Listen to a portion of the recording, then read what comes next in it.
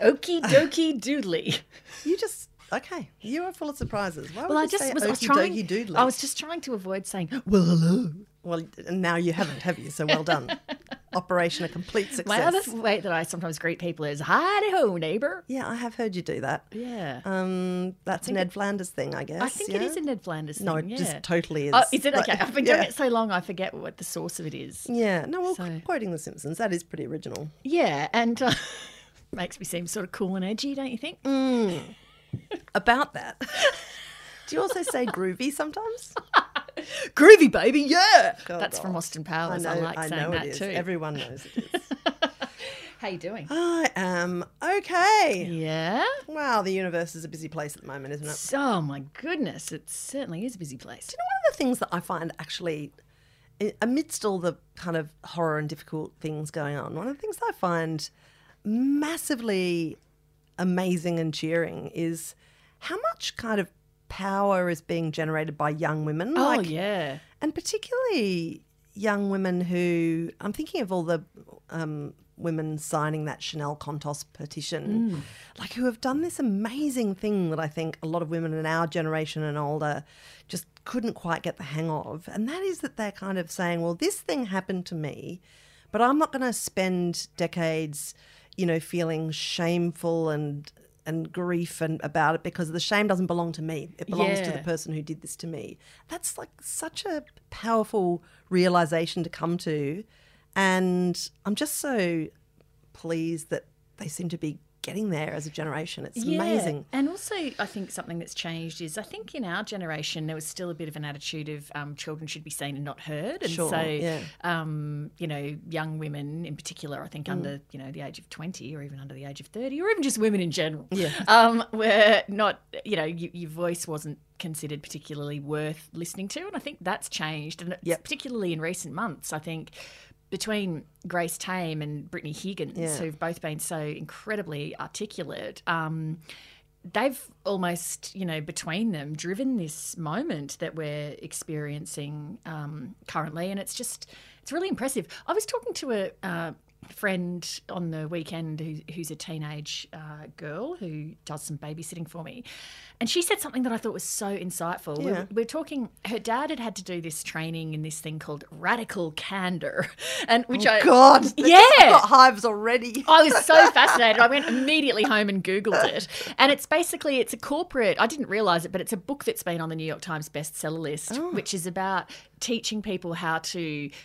deliver sort of negative or unpleasant messages, but in a way that's also still caring. So it's sort of training if you're in management. How do you tell somebody something, you know, unpalatable at work, but in a way that they don't feel completely crushed by? Right.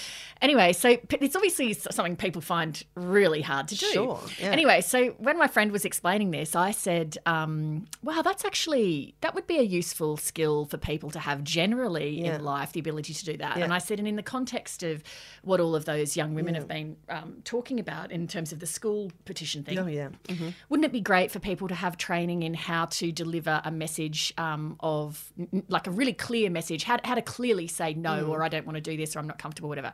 And my friend, the young woman, said, do you know what I think would be really good? If people received training in how to receive no.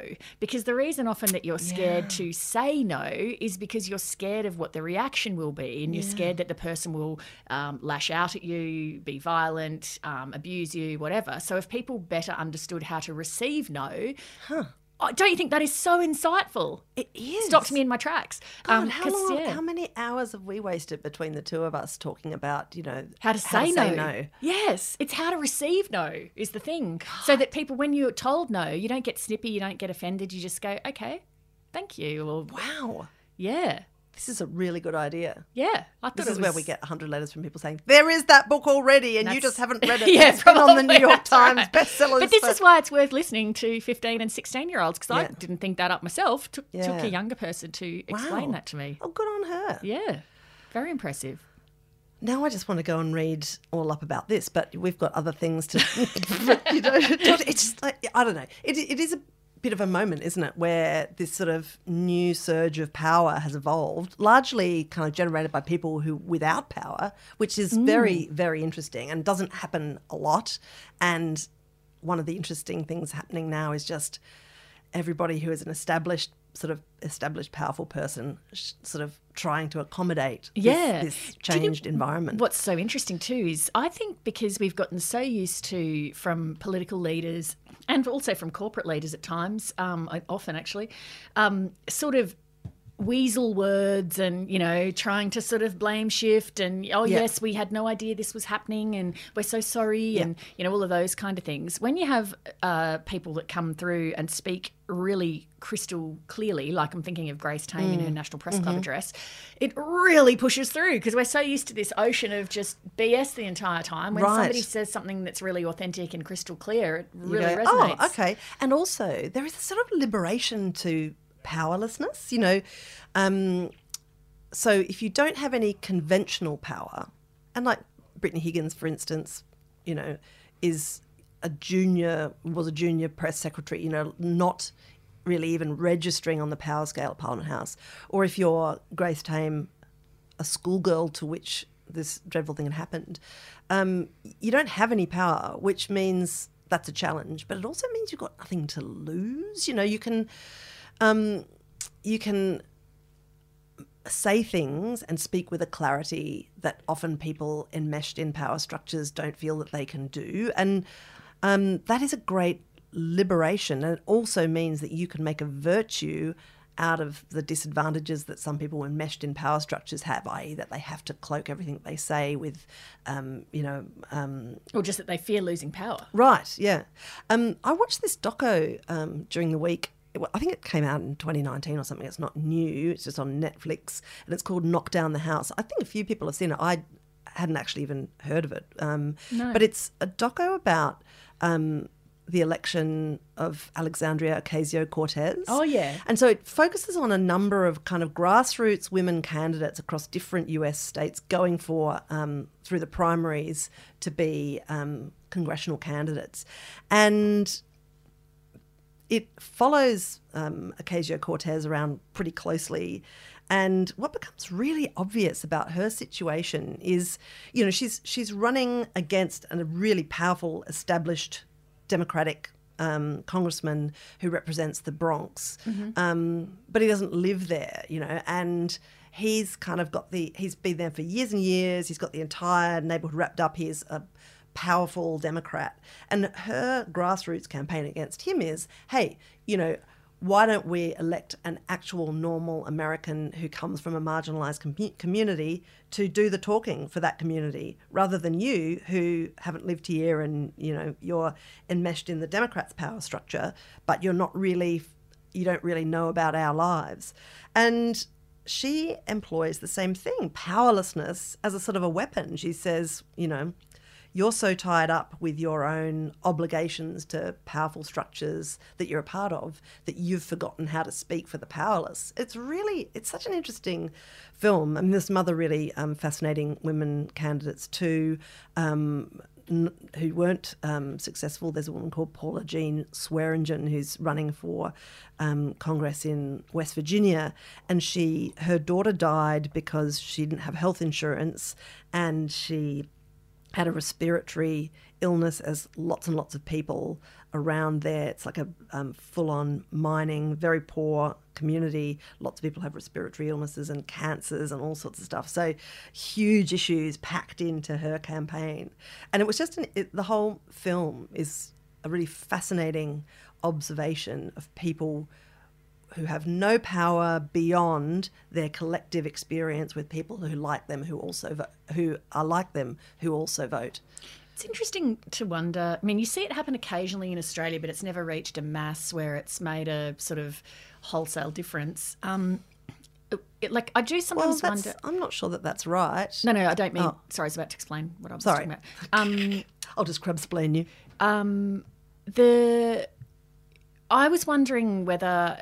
Like, we've seen seats where independents have taken power, like, say, Zali Steggall in Tony Abbott's seat. We've seen occasions where, through complete luck, independents have held a balance of power.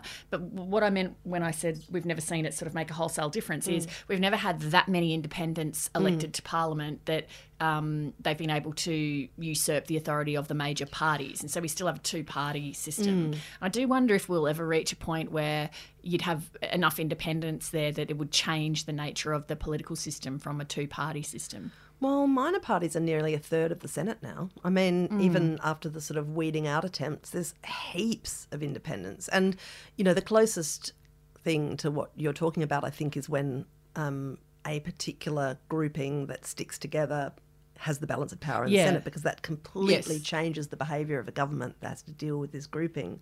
I always remember when that sort of sizable contingent of One Nation senators arrived a few years back in Canberra, and like the government had to sort of staging welcome cocktail parties for them, and like, what do One Nation people eat? You know, cheesels, you know. But so they kind of the governments behave differently around them. But yeah, I mean, there hasn't been a full groundswell of, you know, lower house activity, for instance. I mean, I guess this has always been true to a degree, but politicians over the past decade have talked to me about how important your local sort of profile is and your sort of personal branding, I guess, in a seat, as opposed to just the party branding. And you do notice it at times, of course, when parties are on the nose, where popular local candidates stop using any of the party branding on their material. Yeah, it's like a total campaign round for journalists going around measuring the size of the party symbol on the core flutes of the candidates. Or the colour that's being used. I know, exactly. I've gone for purple this year. No reason. But the other thing that has been really interesting of late is just this sort of like rage, you know, this rage among women. And it's kind of, I find a lot of women find it difficult to articulate why they're so angry at the moment. And I think it's a multi-directional thing, you know, just this sign of the system being cloth-eared and not kind of recognising their experiences, like the big turnouts at those rallies, which despite the rage were like the most polite events ever. Like I went to the one in Sydney with my daughter and, you know, I was mainly observing, but there was so much, excuse me, could you, there's a patch of shade over here if you'd like to stand in it. Can you see properly? Because you could stand in front of me. I'm a bit taller. Like it was the most polite rally that I've ever seen. But this sort of multi-directional rage is a really fascinating thing. And I'm reading this book right now, which is, it's quite a controversial book, I think. It's by Deborah Oswald. She's an Australian screenwriter, and it's called The Family Doctor. And it's about, I don't think I'm giving too much of the plot away because the author's talked about it a bit. It's about a group of friends, 3 women, and one of them is in a violent relationship and is murdered by her husband, and her children are murdered too. So the 2 surviving friends are, as you can imagine, absolutely devastated. One of them is a court reporter and the other one is a family doctor. And they deal with their rage about what happened to their friend in different ways, but essentially the family doctor character cannot help but see her friend everywhere. All of a sudden she sees all of her patients that are in violent relationships and she thinks, how can I help? And then one day she's put in a position where she has some control over, you know, the health status and situation of one of these violent men, and she offs him.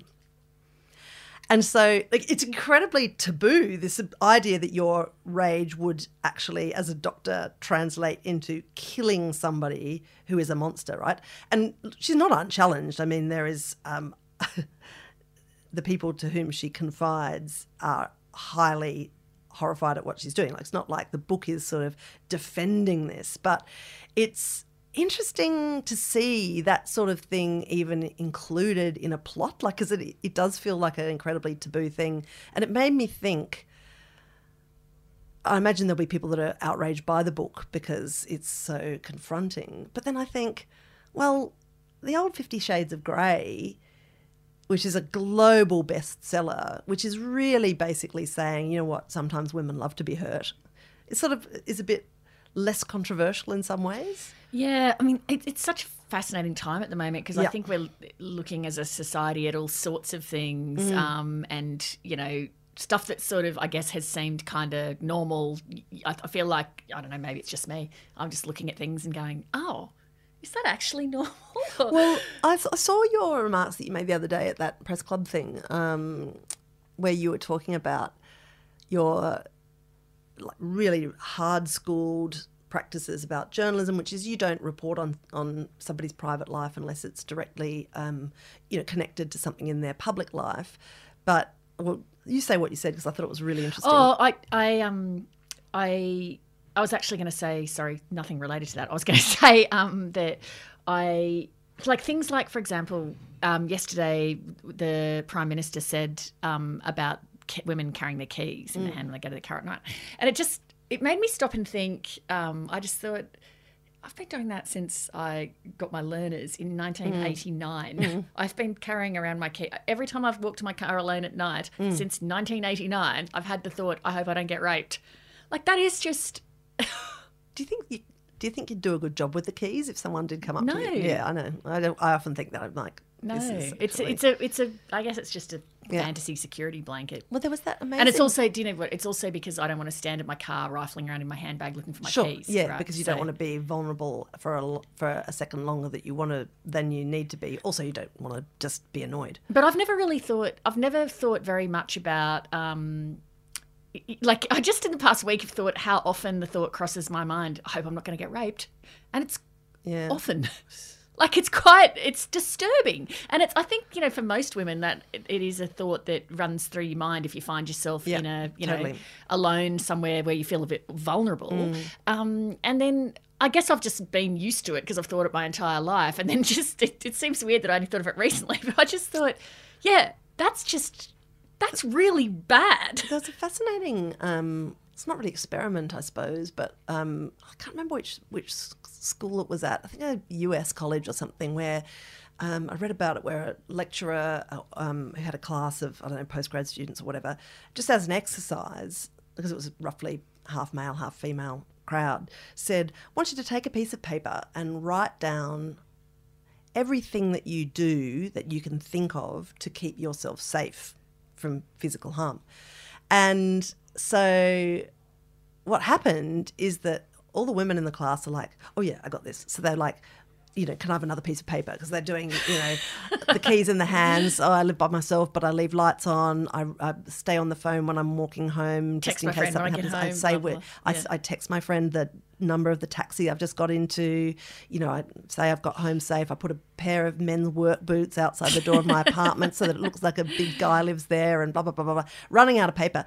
And the guys are kind of like, well, what do you mean? Like, oh, well, I suppose, I don't know, I locked my door, or, just like, and then the kind of sense of disparity of experience was really evident from the amounts of answers that people came up with.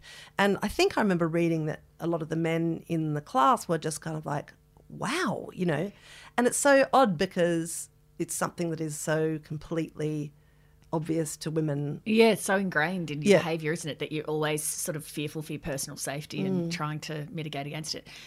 What you were talking about that I said was about just in journalism, the era that I came up in journalism, you are, as you did, thoroughly schooled that people in public life, their private lives are not relevant unless something is occurring in their private life that has direct bearing to the execution of their public duties. So they're using their travel allowance, for example, to fly their mistress around, or, they're doing favours for someone they're sleeping with, using their portfolio, then it becomes in the public interest. But if it's just a straight, moral issue, then that's not in the public interest. And so that's a very thoroughly sort of held and schooled, drilled into you from when you start in journalism.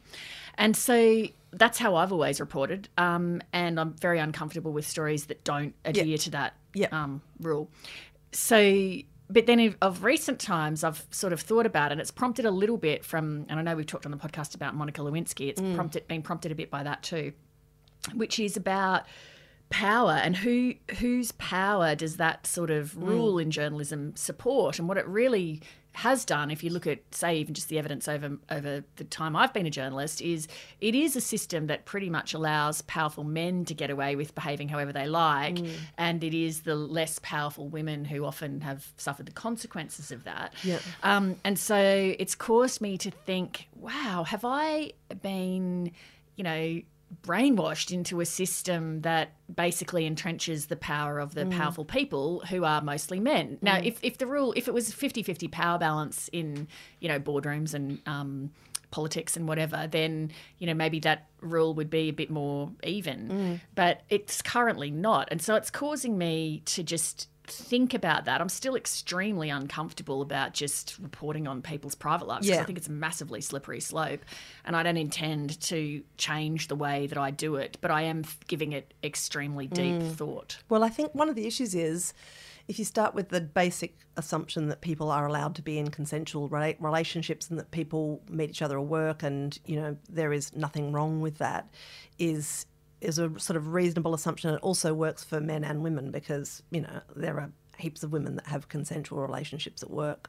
Where it becomes problematic is if there is another layer in there, which is men whose typically more powerful status gives them a particular type of access to a particular type of woman for consensual relationships, then you've got another complicating factor. Because I think one of the issues that has really emerged around Parliament is that people have consensual relationships and then when they go bad or they, are over, it's the woman that gets kind of like shifted out of there as suddenly a liability, whereas the bloke just kind of it's the classic Clinton-Lewinsky thing, isn't it? Where it was really fascinating some of the stuff she said about this, where it was in her mind for years and years, she completely rejected the narrative that she'd been taken advantage of, even though, she had everything to lose because, as you say, like he has all the power and she has no status and no power, and so her life was destroyed and his was sort of fine.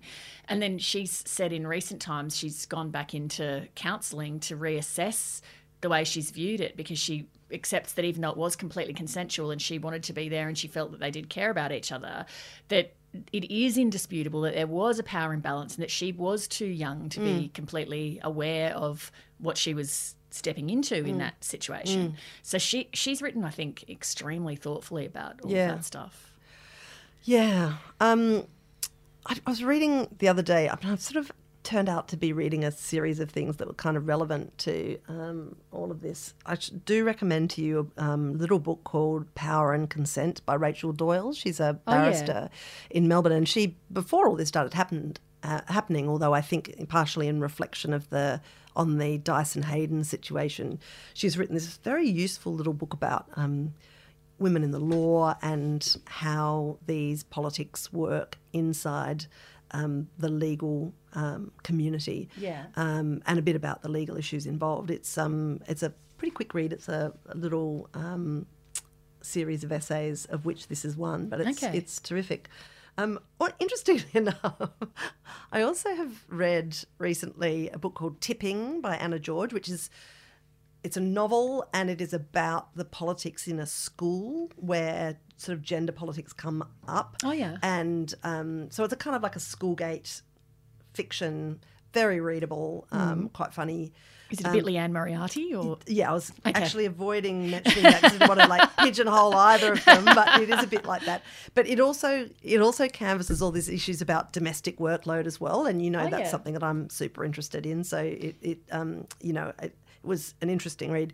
The main character is a woman called Liv. She's got 3 sons. They're at this private school that she and her husband sort of struggle to afford the fees for, and there is a sort of a internet shaming of girls scandal that goes on that involves her kids, and so it's about her struggling with those issues with the parent community. And then it's also about her constant negotiation with her husband, who's lovely but away a lot, and she does every single thing around the house as well as working. So she basically blows her top. It's quite it's quite therapeutic. Good. Is it Australian or? Yeah. Oh, okay, great. All right, that sounds good. I like the sound of that. Hey, I finished Jacqueline Maley's book, The Truth About Her, which I think I just started. I've really enjoyed it. I partly enjoyed it because it was largely set around Glebe, where I used to live. So I did really enjoy that. But are there any fairy wrens in it? I can't remember. No fairy wrens. Without giving anything away in the plot, there's a bit where she agrees to undertake a project, at which point it really held I was like, this this is going to be interesting. And so, but it really kept me engaged. I really enjoyed it. It was great. Yeah, it's an excellent book. Yeah, it was really good. Radio. There's one more thing, one more quite amazing book I'm still halfway through, and it was given, Julia Baird gave it to me actually, and she just said, oh my God, this is a real treat. And I'd never heard of it. It's by a woman called Lucia Berlin, and it's called A Manual for Cleaning Women. Uh-huh. So she died in 2005, this woman, and the book kind of became famous in 2015. So posthumously. One of those. Yeah, I love that. And the stories are decades old. It's like a short story collection, but the writing is so powerful and observant, and if you're kind of like a Raymond Carver fan, which I absolutely am, it's sort of like him but better, and it is set. Oh God! Okay. So is she American? Yeah, and she worked as a cleaning woman for a long time because she never ever made an income from writing, as far as I can gather. Oh, okay, that's good. And so it's set among the cleaners and the people who work at diners and people that she's met at laundromats, and it's just observing characters and also weirdly sort of observing power structures and how people without power behave towards each other and towards people with power over them. It is, but the writing is just luminous. I mean, it's absolutely brilliant, and it just absolutely fills me with such fascination to think of this life spent producing these I've used the word absolute about 100 times. Sorry, I really apologise. Please don't write in. These pearls that never really were appreciated while she was alive, but now I think are gathering this life after her death. That sounds great. I've texted it to myself because it sounds like a real treat. Yeah, it's really good. Now, let's wrap this up, but I think we should plant the seed that in our next podcast we will have an exciting announcement to make. It's true. So, there is actual news instead of just whittering on. And in fact, we're so committed to this news that we're going to share that it is the next podcast, this is very unusual for us. We can tell you that it is going to arrive on Tuesday, the 13th of April at 8 a.m. Australian Eastern Standard Time. Gosh, all right. Yes. So tune in. Okay, although now we've just pre-announced the tease that we're going to put, like this is going to go up on Monday. Yeah, but that's fine. You can never have too much sizzle. But then the tease that we do will just be a repeat of what we said. Yeah, but that's fine because there's tons of sizzle. Okay. It's just sizzle, sizzle, sizzle. Oh, sizzle, baby. Well, let's edit out this, post facto discussion of the sizzle. Well, keep it on about sizzle. People love to know about how we think about sizzle. Do they? You're so deluded. All right.